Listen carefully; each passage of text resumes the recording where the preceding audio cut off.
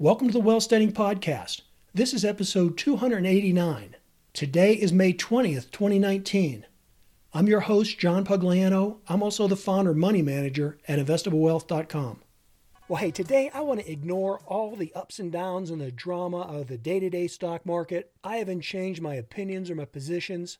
So for now, we're just going to leave those where they are. What I'd like to do in today's episode is discuss some issues with franchising. I get a lot of questions about people that are interested in buying a franchise, and it's been quite a while since we've had an episode on it. So today, I'd like to give you the 7 top mistakes that I think people make either when they're buying a franchise or when they're new to running a franchise. Now, hey, full disclosure on this, I recently had a discussion with someone about franchising, and I thought it would be a good time to do this episode while these 7 reasons were on the top of my mind.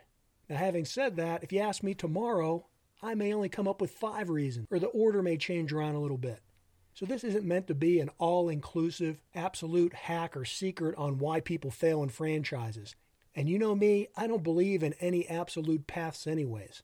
I never believe that there's one way to do anything, or that there's some secret hack out there, or whatever the latest buzzword is to call it. Hey, listen, I'm just going to pass on some knowledge and wisdom that I've gained over the years in reference to franchising. And again, full disclosure, I'll mention that I personally have never owned a franchise.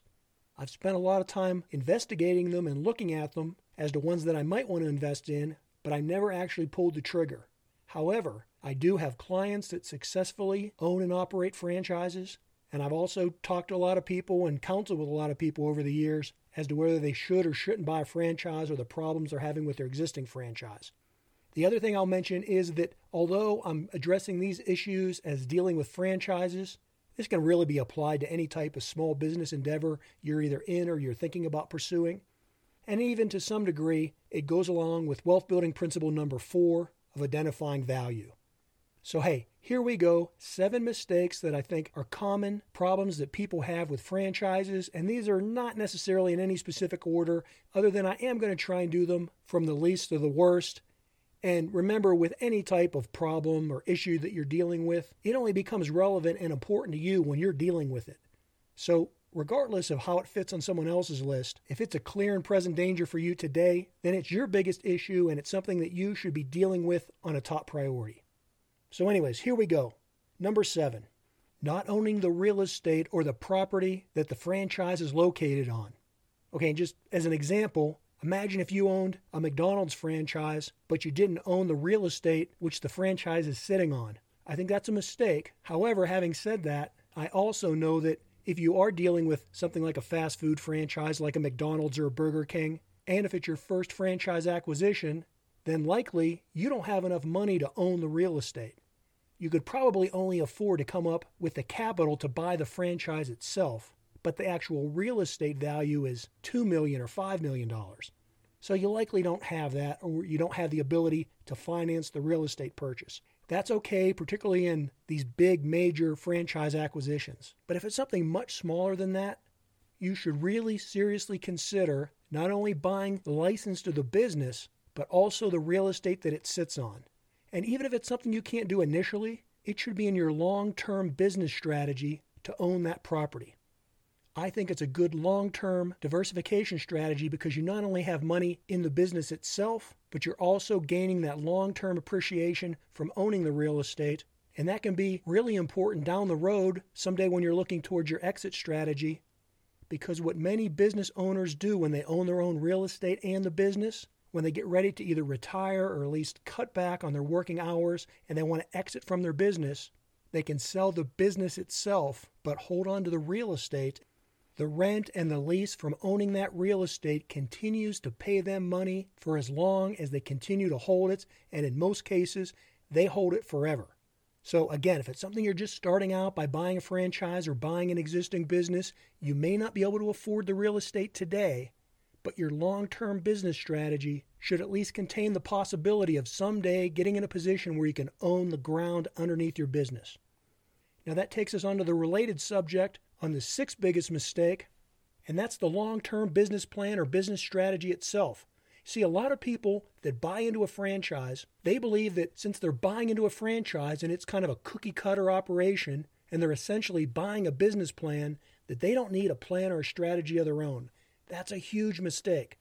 You always need some type of a business plan, a long-term strategy that's kind of a 30,000-foot view that's looking out into the future as to what you want that business to be and how you want it to grow. So you should have a long-term and a short-term business plan.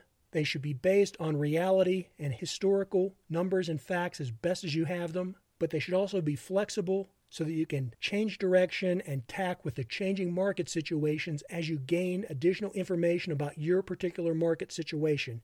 And you need that even if you're going to buy a franchise. Now, having said that, that takes us to mistake number 5, and that's either ignoring or not listening to the franchising business plan strategy. Now, I just talked about your own personal strategy, but if you're buying into a franchise, one of the big things that you're buying is their particular business model. That's a business plan. That's a business strategy. I'm always surprised at the number of people that I see that buy into a franchise and then either don't listen to or they ignore the franchising plan. The major reason for buying a franchise is to have access to that business strategy. And so if you don't intend on following it, then don't waste your money buying into the franchise. Now, mistake number 4, and this is going to sound contradictory to the last statement I just made, but it's really not. Mistake number 4 is that you should not accept advice from salesmen. So what I mean by that is when the franchise is trying to sell you the franchise, you have to look at them not as your business partner, but as a salesman, because that's exactly what they are at that point of the negotiation. They're trying to sell you a product or a service. And this would also apply if you're buying a business from an individual. That individual is trying to sell you a product. He's trying to sell you his business. As in all situations, salesmen are not your advisors. They're salesmen. They're not there to be your fiduciary, to be your confidant, to do what's in your best interest, or to be your friend. Their biggest concern is generally how much of a commission are they going to make on the sale. That's what good salesmen do. And there's nothing wrong with that. You just need to know that being the consumer, it's your job to verify what the salesman is saying and to weed through all the marketing and all the BS and all the hype and perhaps all the lies and fraud as well. So prior to the sale, whether you're buying into a franchise or whether you're buying an existing business from an individual or, whether you're buying a used car, make sure that you're validating all the information that's being given to you, because if you don't, you have no one to blame but yourself. Now, as far as it relates to the franchise, once you've gotten past the sales process, once you are a team member and you've bought into that franchising family, then that's when you need to take their business strategy as gospel. That's when you don't want to vary from the plan.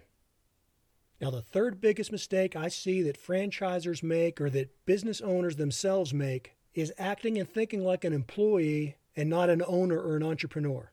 A lot of times this is evident by the business owner being too much down in the weeds and getting involved in all the day-to-day minutia of the business and carrying out the functions of an hourly employee instead of working at a higher level, which is that of the owner or the entrepreneur.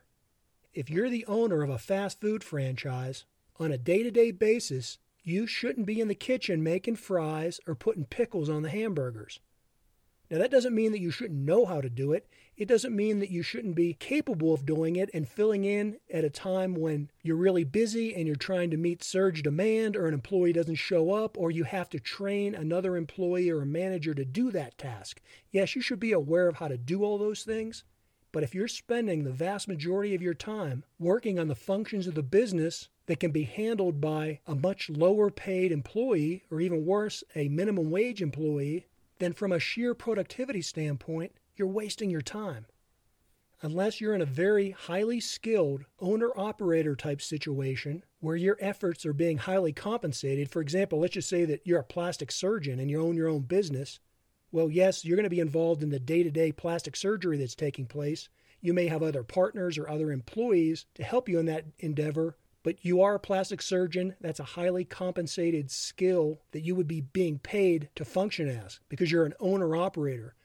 And likewise, if you were in a highly compensated trade skill, like maybe being an electrician or a plumber, and you were the owner-operator of your business, then yes, you would be involved in the day-to-day laying of pipe or connecting of wires because that requires an owner-operator at a high skill level. but you shouldn't be doing the functions of a day laborer or just pulling cable or carrying the bricks. You can hire someone at a much lower rate of pay to do those things. Your job as the business owner, as the entrepreneur, is not only in the operational aspects of making sure that things happen, that you're providing that quality product and service to your customers and clients, but you're also responsible as the chief executive officer for all the other levels of business, the sales, the marketing, the financing, the research and development. And if you're spending your time doing minimum wage work like flipping French fries, then yes, you may end up with the best French fries in town, but you're neglecting other aspects of your business. So either hire employees to do those lower skilled tasks or invest in capital equipment or automation that negates the need to have the employee in the first place. Now, the second biggest mistake that I see that either franchisees or small business owners make is that when they're initially in the acquisition stage, when they're getting ready to either buy into the franchise or buy a business or start a business, what they do is they always want to start from scratch. They always want to start with a greenfield operation, a clean slate. They want everything to be new and they want it to be theirs. They want to put their imprint on it. Listen, I don't always agree on buying used items. When it comes to a business, I like buying used. And it's sort of like when I talk about buying stocks and how I avoid initial public offerings. I prefer to invest in stocks that have a historical track record. Past performance is not necessarily an indicator of future returns. It at least gives me something to start with. And so when I'm looking at investing into a stock, if it has a history of increasing earnings, if it has a history of not only paying a dividend, but increasing the dividend over the years, if it has a history of being able to survive recessions and downturns in the economy and bouncing back, these are all things that I'm looking for. And that's why I'm generally not interested in buying into an IPO or some type of new technology. I know that by avoiding the cutting edge of technology, you're decreasing the potential to get astronomical earnings. But at the same point, you're also decreasing the risk for losing everything that you invest. And I found that the best way to build my net worth is to protect my principal, and you do that by not taking unwarranted risks. And so if you're going to buy into a franchise or you're thinking about getting into a business, I would encourage you to at least consider buying into an existing business. Look at those existing franchise locations that are already up and running and that are up for sale. Businesses are always up for sale, either franchise or otherwise. Owners die, owners retire, owners get divorced. Some owners are bad operators and they have run the business into the ground and they need to sell it. Or others just find out it's not for them or they want to make a different life change. But there's always businesses for sale, whether they be franchise businesses or standalone enterprises. You know, I've spent many years talking to business owners and franchisees owners, and a lot of them started from scratch. And those first few years were brutal. Even when they thought they were starting their business in a geographic location that was, growing and expanding, they still had to weather the storm of getting through those initial growth phases and getting profitable. If you purchase an existing business, and if you do your homework, then you know what you're getting into. You know what the sales have been, you know what the profitability is, you know what the expenses are. You can use that data, just as an actuarial would, to calculate very reliable future revenue and earnings statements, and you can use that data to determine if you're paying a fair value for that business. And if you're not seeing a business that has reliable trends in place, then don't buy it. And that doesn't mean that you shouldn't buy a distressed business or a business that has declining sales, declining revenue, declining profits. That could be exactly what you want because you'll get it for a better price. But at least you know that that's the trend in place, that the numbers are realistic, and then you can address and construct your turnaround plan. If you're buying a distressed business, you're buying it with the intent of making it better.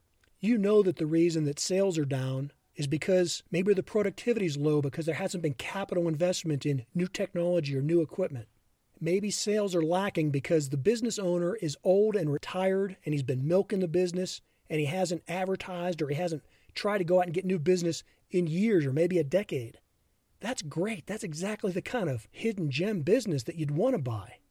But you're only going to know that if the records are in place for you to study and to use as a basis to construct your business plan.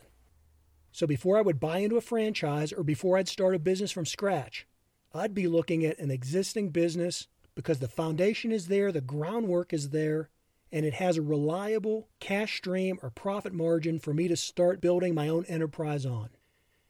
And finally, that takes me to the number one reason that I see businesses fail, regardless of what kind of business they are, what market they're in, whether it's an owner-operator business, whether it's a franchise, whether it's a service or a product, it doesn't matter. The number one reason I see for failure is lack of capital.